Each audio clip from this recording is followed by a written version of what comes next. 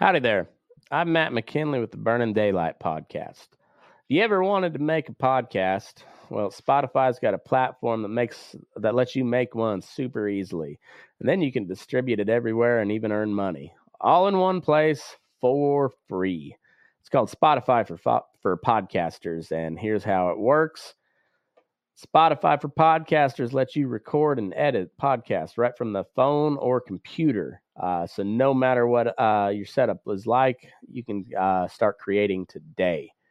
Then you can distribute your podcast to Spotify and everywhere else podcasts are heard.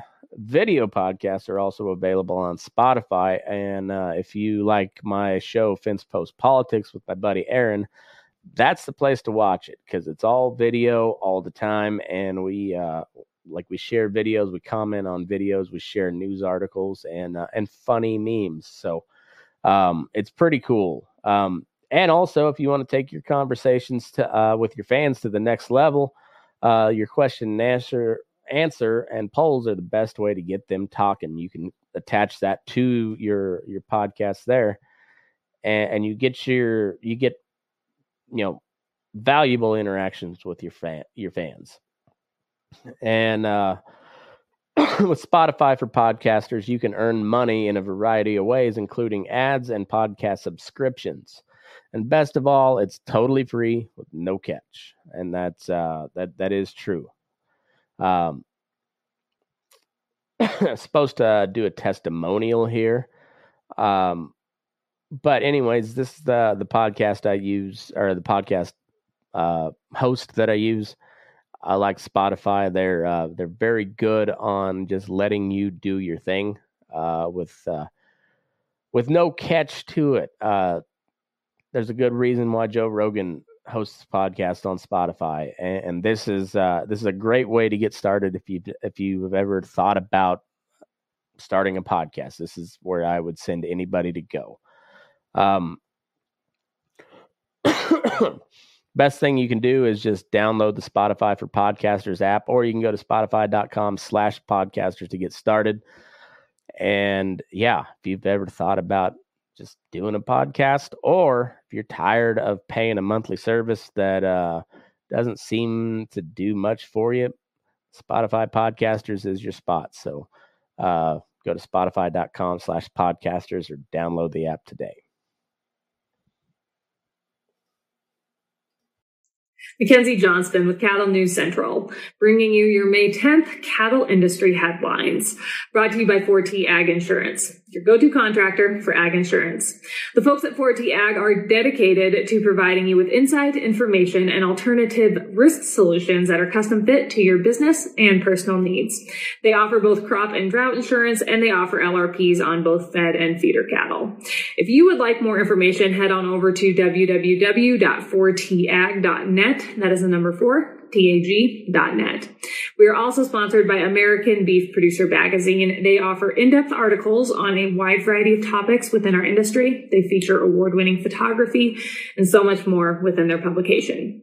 If you would like to check out their most recent issue, their May issue, and just learn a little bit more about the magazine, go ahead and click on the American Beef Producer link above in the caption. That is going to take you over to their Facebook page where you can do just that.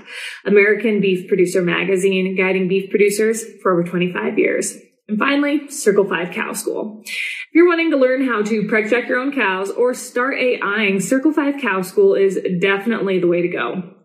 Almost every week, they are hosting classes somewhere between Texas and Tennessee. If you'd like to check out their schedule, head on over to circle5cowschool.com. That is the number 5 in there. Or you can go ahead and just give them a follow on Facebook. Drovers has reported that on Monday, Tyson Foods raised its full year sales outlook after sky-high meat prices helped the meat giant beat quarterly revenue and earnings estimates. As we all know, meat packers, they have been criticized by cattle producers, the White House, and Congress over increased meat prices. But meat giants like Tyson, they claim that they have been forced to increase their meat prices to offset rising costs for labor and other input costs such as animal feed, which they say has increased drastically because of the war in Ukraine. Despite inflationary pressures across the whole supply chain, Tyson is working to drive costs down, according to Chief Executive Officer Donnie King. Originally, Tyson expected annual sales to fall somewhere between $49 and $51 billion, but since they have jacked up meat prices, they now expect their annual sales to fall somewhere between $52 and $54 billion. According to Tyson, average prices for its beef in the first quarter of this year, which ended on April 2nd, climbed 23.8% compared to a year ago. Chicken prices, they increased 14.4% and pork increased 10.8%. Sales volume of both chicken and beef was basically the same as last year. Pork sales volume dropped. It dropped 4.8%. Tyson's quarterly sales rose to $13.1 billion in the first quarter. That is up from $11.3 billion from a year ago. Those packers, they always find a way to make money, no matter what.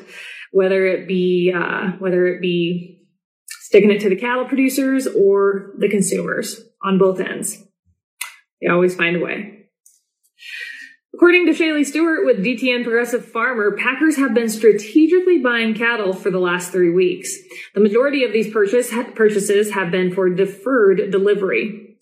Packers are beginning to see supplies of calf-fed fats making their way onto show lists, and they're aware that supplies are soon going to be in their favor, said Stewart. On top of that, with summer coming on, we can expect show lists to grow, prices to weaken, and once again, packers will see a large percentage of the market's dollar find its way into their hands. Boxed beef prices have fallen in recent weeks due to consumer pushback on the high prices of beef. As a result, packers will most likely try their hardest to not pay as much for fat cattle. I realize they're always not trying to pay as much for fat cattle, but clearly with boxed beef prices coming down, I'm sure they feel the pressure to keep those profit margins pretty hefty. Or if they don't do that, they may begin to pull away from the cash cattle market and instead rely on their deferred purchases. This update is also sponsored by AgRisk Advisors. They provide risk management programs for livestock producers all across the West. Whether you are concerned about price or weather risk, AgRisk Advisors, they are here to help. With current day market fluctuations, you and I both know there is nothing more important than locking in a price floor on your cattle.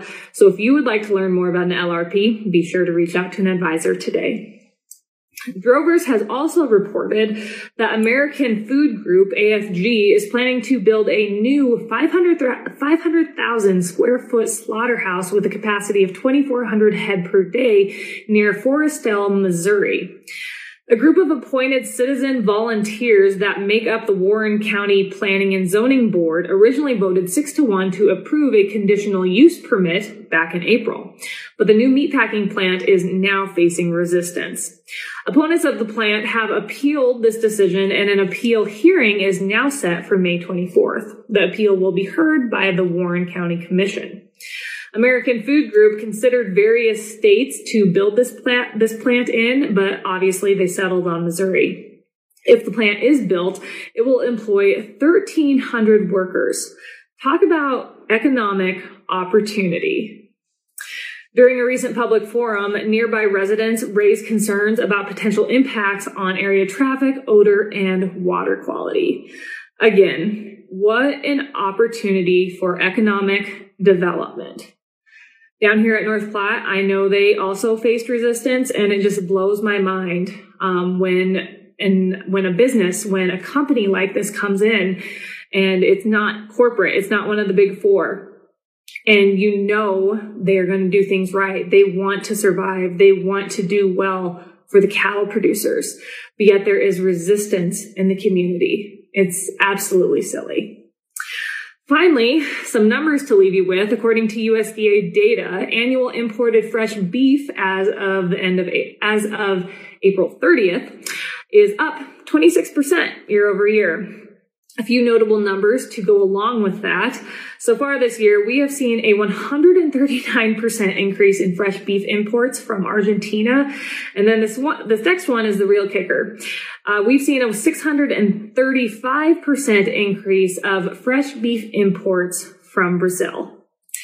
At the beginning of this year, in the last month, I believe I reported on Brazilian beef imports being up, but I was not aware of the increase that we have seen thus far. We just got done with the first quarter of this year, and we already see an increase of Brazilian fresh beef imports 635%.